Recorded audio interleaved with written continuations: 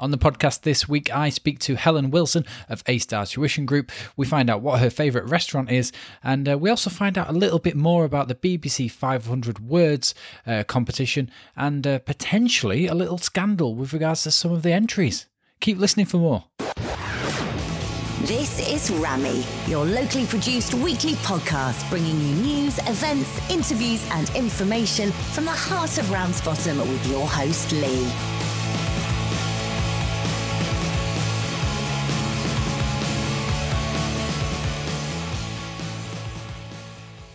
Welcome to the podcast, Helen.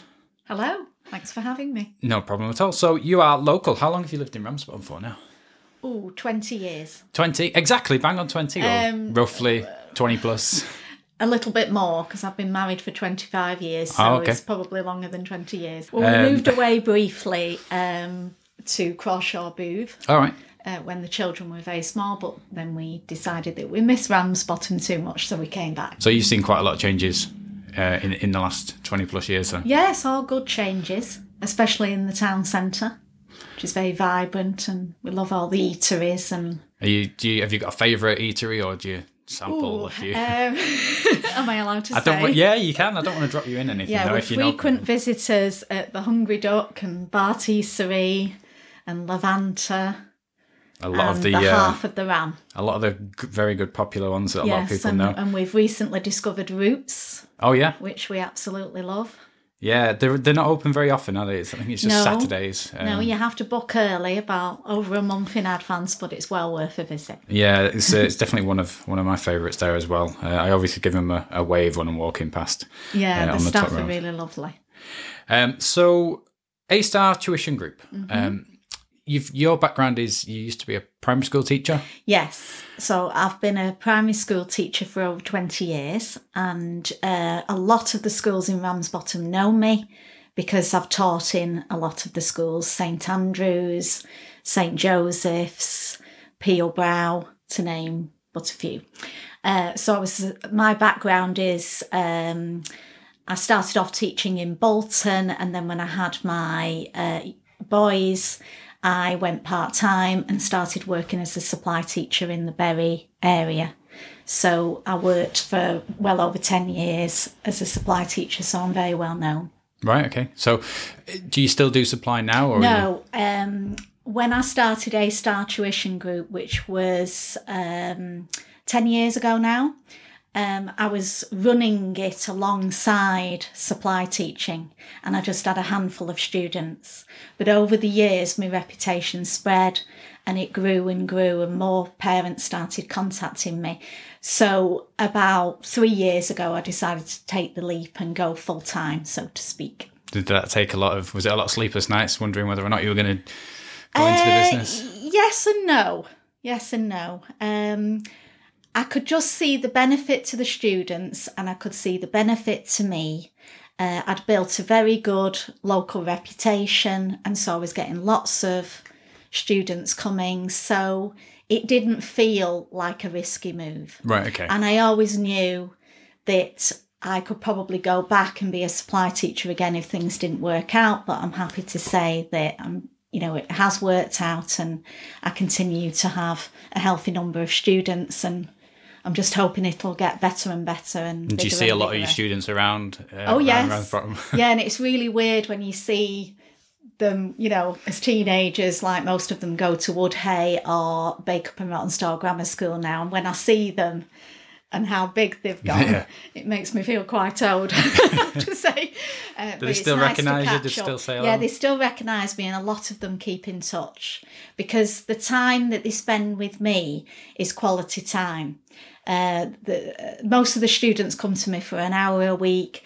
The ones who are wanting to sit for the grammar school in Bacup, BRGS, most people know it as, they come to me for 2 hours a week. And that time is special time because the relationships that develop are wonderful, really. I have very, very good relationships with the parents and the pupils.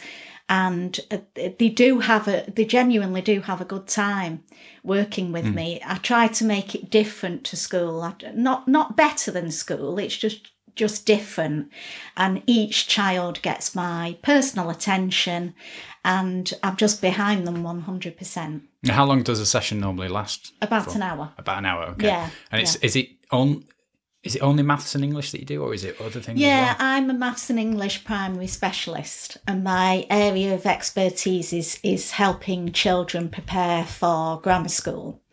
I do teach older children, so I also teach English up to age 16, but I also, if the children want secondary maths, I only really teach that up to year 8, and then I hand over to a colleague of mine who's a maths specialist. And is he local? Do people go to you, or? Yeah, Mark is local too, and I've known Mark for well over 10 years, and he probably is one of the best secondary maths tutors in the area. Oh, okay. So I trust Mark. Better than my maths, more than likely.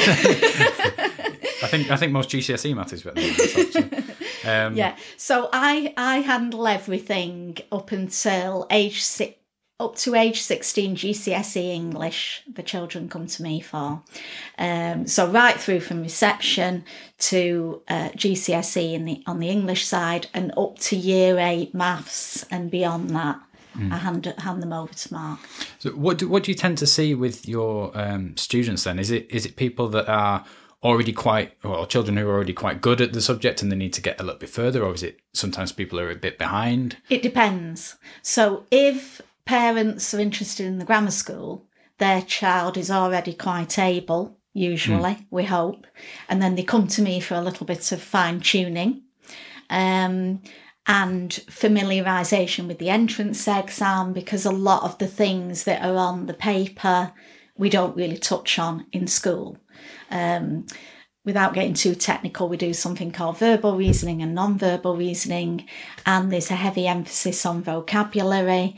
And I just have to make sure that when they go in on the day of the exam, they're completely comfortable and they can work through the questions very quickly and efficiently and hopefully pass it. And I'm pleased to say that last year all my students passed.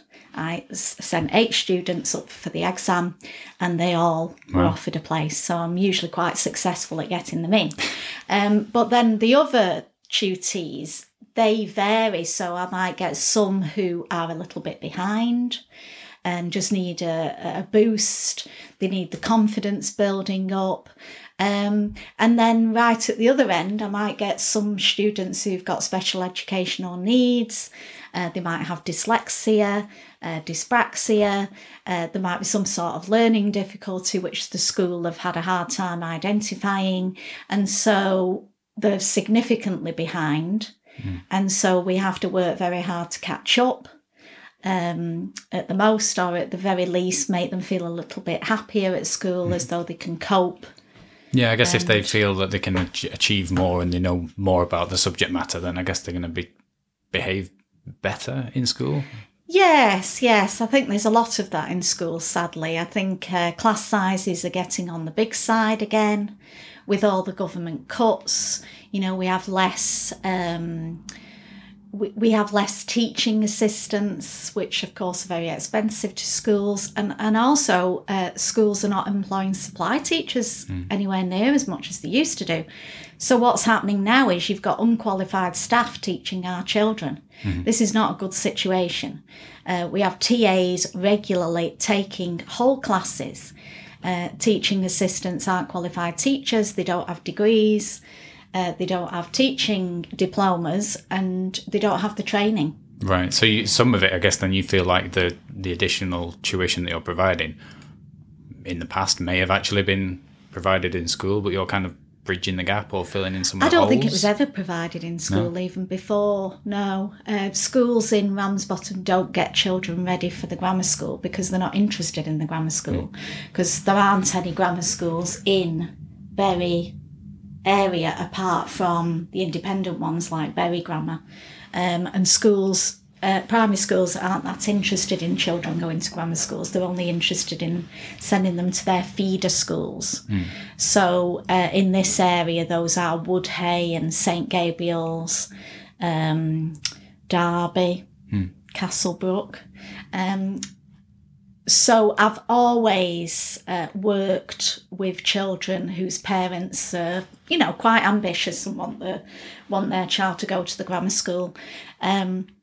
They need a lot of time with me because everything on the paper pretty much will feel quite new to those students.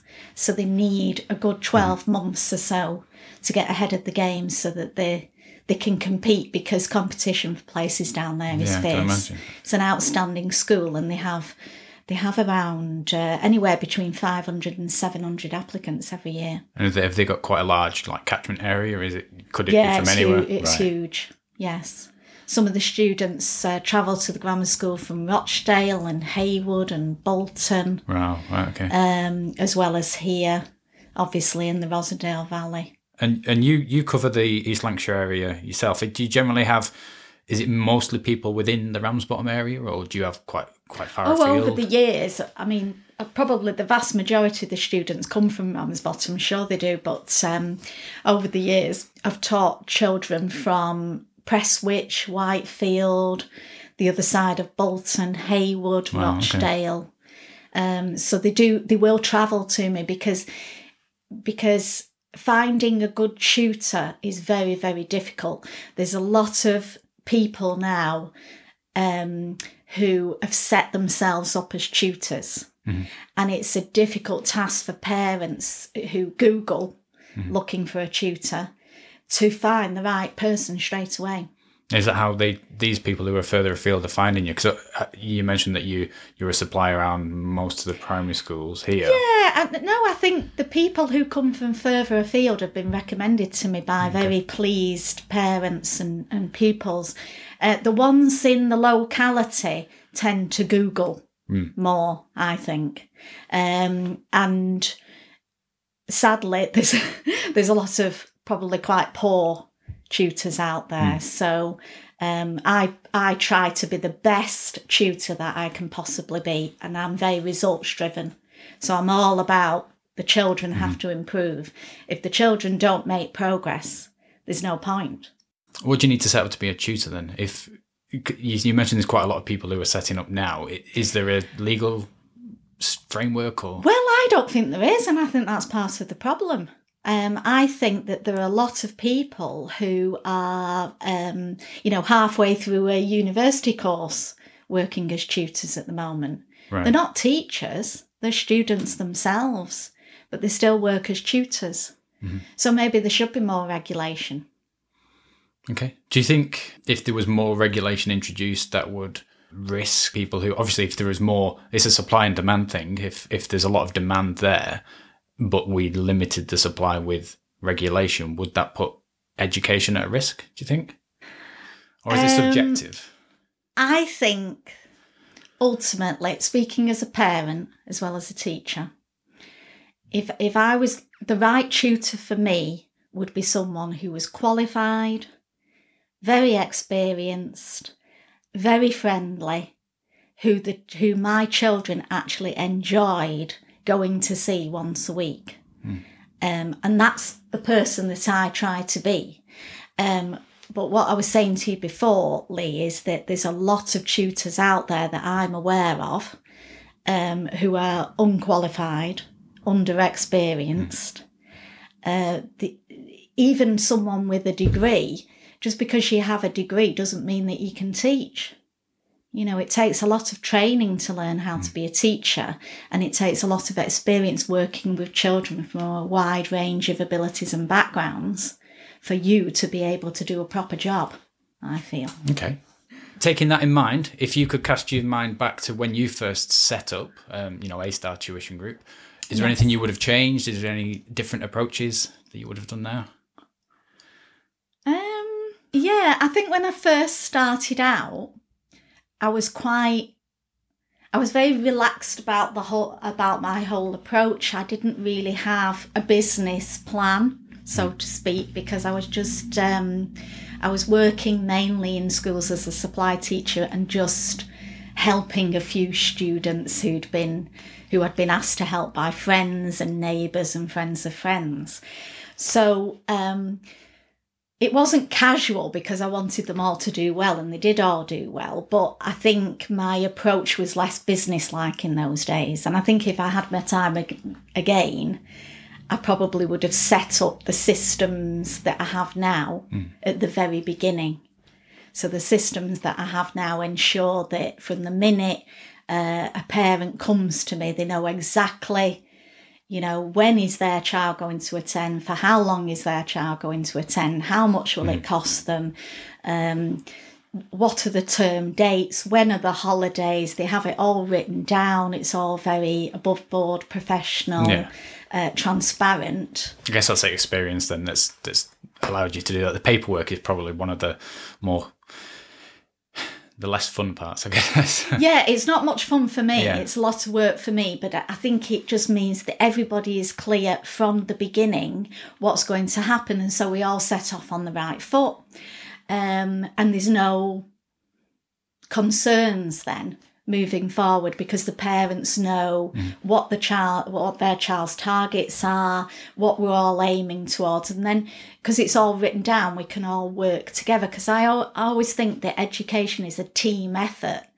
Children don't just turn up at school and then come out of it age 16 successful. I mean, we know from a lot of children, who have difficulties that, it's fraught with problems. So I think if the school and the tutor and the children's family are working together as a unit in the interests of that child's education, that's a recipe for success in my book. So I try very hard to engage with schools. That's not easy, because a lot of schools don't want to engage because they see me as delivering a private service. But it's a shame that, because I think if schools worked more in cooperation with local tutors, then their pupils would do much better, would achieve more and attain more. I guess it is tricky from the school's point of view, because they wouldn't want to appear like they were failing their own students and saying, you should also supplement your education with, external tuition. I guess it could be tricky like that. Yeah, I think that's the view. But whenever I try to engage with local schools, they don't want to. And I think that's really sad, because they shouldn't be seeing it as a failure on their part. We all have to accept that there have been significant cuts which have affected education quite gravely, really. And you only have to look at what's happened recently. In Bury, we've got St Gabriel's, which used to be an outstanding secondary school, now in special measures. We've got St Monica's, which used to be a very high-performing secondary school that's had problems too, and I believe it's been given a notice to improve by Ofsted. Unfortunately, these things are happening in our own borough. Now, I don't blame the schools and I don't blame the teachers, because I know that teachers work incredibly hard.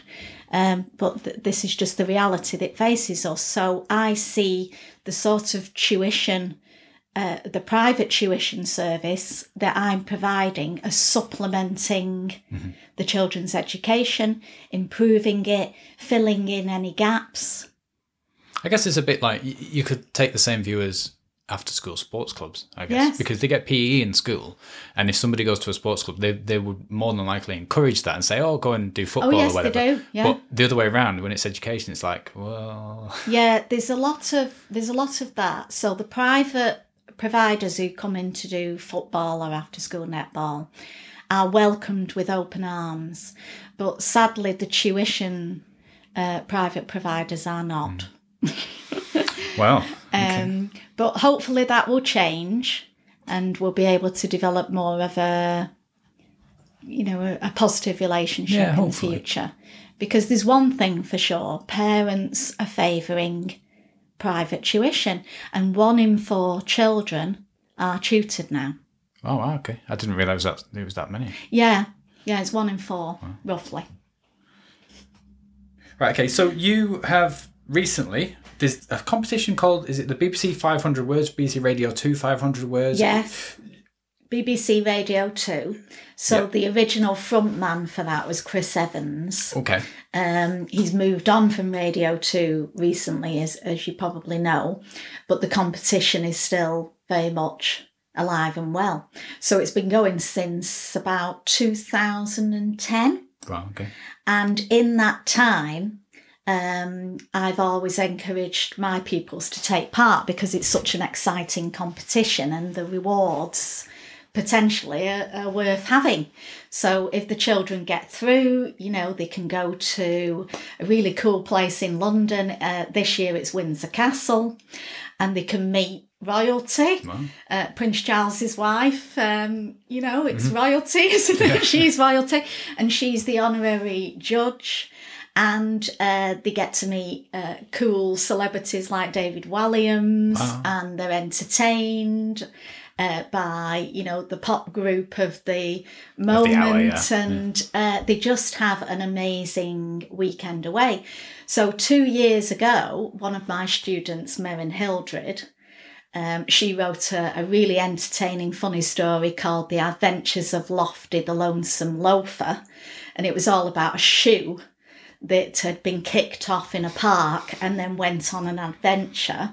And the judges really loved it, so they selected her for the semi-final, and then we were very excited to find out that she got through to the final. So Merrin had an amazing time in London.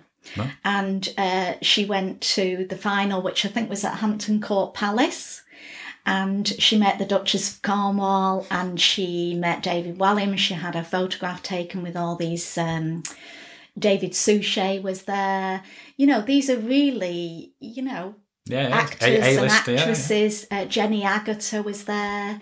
And these stars of stage and screen read the children's stories out on BBC Radio 2. So, because the prizes are so wonderful, every year I ask the students to take part, and quite a few do. Sadly, not all of them. Mm-hmm. But there's usually anywhere between 8 and 10 that submit stories.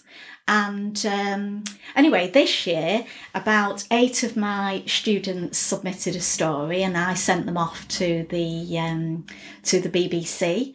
And I'm very pleased to tell you that 3 of them have got through to the semi-final, which is really exciting. It is very exciting. Yeah. So do you know how many people go through to the semi-final? Not obviously your students. I think it's only about it's a couple of thousand, maybe, something like that. Mm. But the entries, I think they get around 140,000 entries across the UK. That's a lot. Yes. So they've done exceptionally well. Yeah, they've done really, really well. So when do you find out about the... Soon. We'll be finding out soon, and we're all really excited. Okay. So I've got fingers crossed towards the end of May, we should find out if they've gone through to the final, which obviously if they do, they'll just be jumping up and down because it's really, a wonderful prize. It's an experience that they'd never forget. But even if they don't get through, I think the achievement so far should be recognised. Mm-hmm. Have you had any students who have entered it previously who have then gone on and done it in the next year or anything like that? No, I mean, this is why I think it's so exciting, because it's such a tough contest. You're competing against 140,000 or so other children. And I have to say, some of the stories that I've seen over the years, I don't believe were written by children.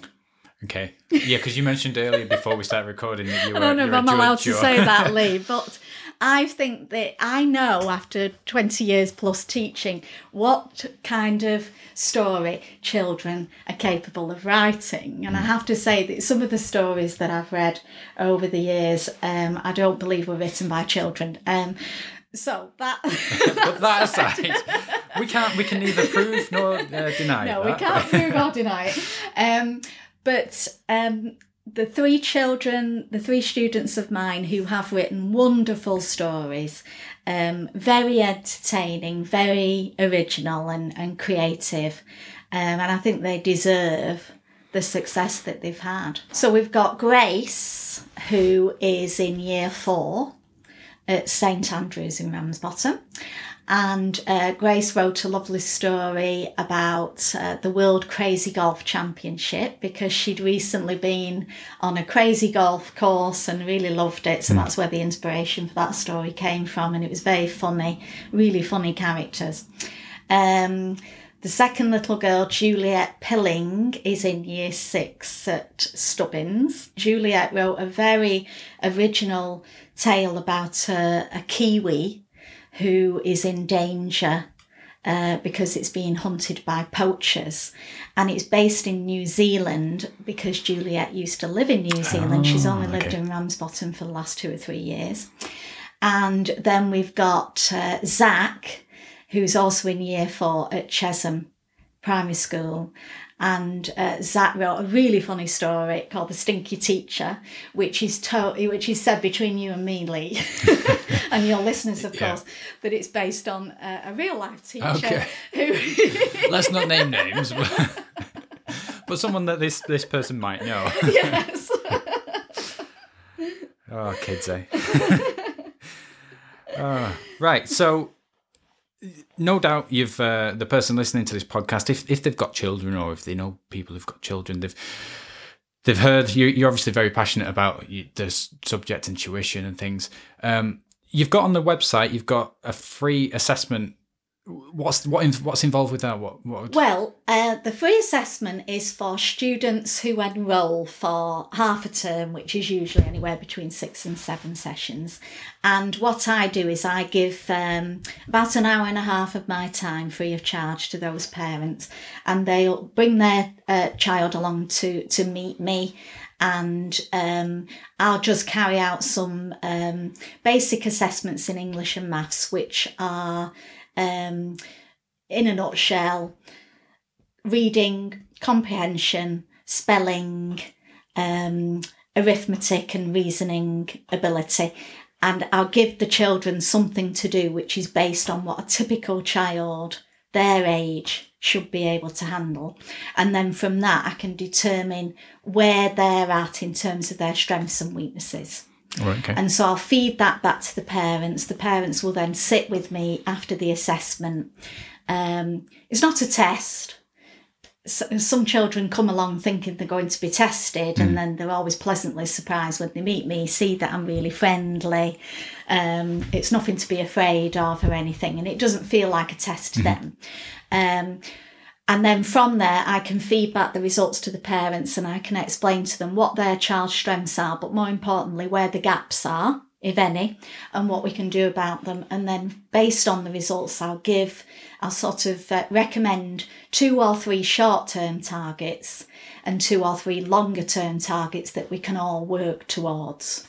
So things that I'll be teaching the children when they come for their regular weekly sessions, but also things that the parents can be working on at home, should they feel able to do so, that'll complement what their child's doing with me. Right, okay. Oh, that makes because, sense. as I said before, Lee, if everybody's working as a team, you're more likely to get those amazing results. Yeah, because I guess if you're just the one pushing, then it's going to be a lot harder than...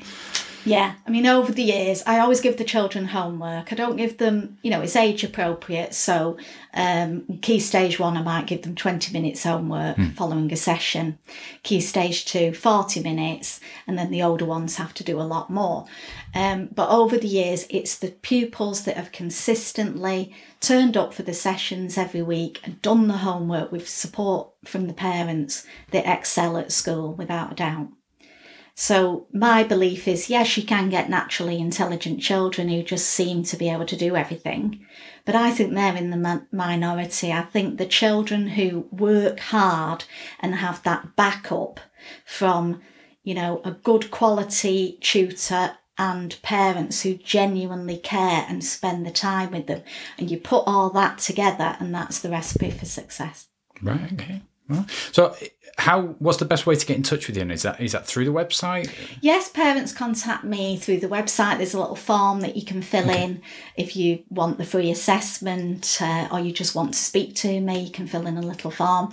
They can ring me, 07815 121 696.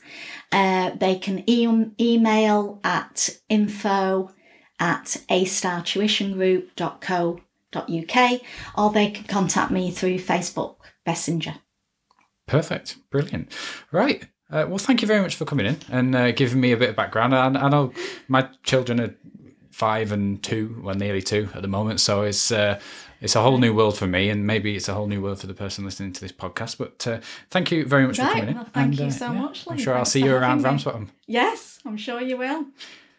Thanks to Helen for coming in onto the podcast there. She was a little bit unsure as to what questions I was going to ask, and to be honest with her, even at the time, I wasn't 100% certain what I was going to ask, and we just kind of found our feet through the interview there, and but it was great to have her on, find out a bit more about these 500 words entries, and I've been looking on the BBC website to see whether or not there's the finalists have been put up yet, but I haven't seen them so far, but keep an eye out yourself, and you might see them, and maybe you'll recognise some of those names from what Helen mentioned. Now, I'm going to throw in some of the upcoming events, as you know, it's one of the regular sections of the podcast is that I like to talk about what events are coming up in and around Ramsbottom. Now, this weekend, we've had the Ramsbottom 1940s weekend. The next event that I've got on the calendar currently is we've got Music in the Park on the 9th of June. That's with the Goodshaw Brass Band. That's some of the things to bring some of the funds to put the canopy back on the bandstand. So if you've ever been to Nuttall Park, that's the biggest park in Ramsbottom, you'll see that there is a bandstand there, which is basically just the base. I'm not entirely sure how many sides it is, but let's say it's a decagon or something. So there's a big concrete style base. They've put some tarmac down leading up to it now, whereas it used to be just grass. But they're currently looking at putting the canopy back on it. So they've been doing lots of events in I can't really say in the bandstand because there's no roof on it yet, but on the bandstand as it is presently. So that is on the 9th of June. Keep an eye on the events calendar. I will be updating that and putting in some more content on there soon. So that is thisisrammy.co.uk/events, or just go to the main page and click on events in the menu. Normally I would also have things like Ramsbottom United news and stuff like that. I've still not caught up with the cricket. I've been looking at it and I'm still trying to get my head around what's going on. I'm not entirely sure. I saw a tweet the other day that said something like, in fact, let me dig it out for you now and I'll try and explain my confusion. It said, update at first 11, is it? X1? I think that's 10, that's 11. 70 for 3, I think 70 runs for 3 people out, 33 overs left. I don't know who's batting, and I'm guessing obviously the other team will be bowling, but I don't know from this tweet, I don't know who is batting. So if you're sending a tweet like this, I only caught this as I was passing, just tell me who's batting so I've got an idea, but maybe update at first 11, maybe that indicates that, I don't know. I honestly don't know if you're bowling, you're batting. And yeah, you're going to need to make it a bit easier for me because I can't follow it because I don't really do cricket. But yeah, I don't know. I think we were doing good. There was other tweets later on said 19 overs left. See, this one says 119 for 8 Middleton. Were we playing Middleton? We were playing Middleton. So for 119 for 8 Middleton were batting, I think. Yeah, maybe. No idea. So yeah, that's why at the moment I can't do cricket, because I can't follow it because I'm not entirely sure what you're talking about. If anybody has any cricketing background, or if anybody would like to just drop me some clues as to what the recent scores were or any big news, then please do so, or summarise it in a way that my simple brain can take it all in. Thanks once again for listening to the podcast, though. If you do like what I do, please do take a look at some of the past episodes. They're all on thisisrammy.co.uk. They're all free to download, free to listen, share away. If there's anything in there you like, then please do let me know, and let me know exactly what it is that you like about it. If there's anything in there that you don't like, feel free to tell me that as well, but only really tell me if you're going to listen if I do change it, because if you're not going to listen anyway, then there's no point in me changing it. But I do appreciate if everybody tells me that there's one particular thing they don't like, then it'll start to make sense. If you would like to be either on the show, or if you know of anybody that you'd like to hear on the show, then please let me know as well. I'm always looking for interviewing new people, and I usually try and keep an eye out on things like Facebook and Twitter to find out what things are going on and what people are doing. But yeah, thanks for listening, and I will speak to you again in the very next episode of This Is Rami. Thanks for listening to the show. This podcast exists to interview local businesses, local group members, and Rami individuals in an effort to bring more attention to our fantastic town. If you like This Is Rami, please consider subscribing, leaving us a review, or sharing with your friends.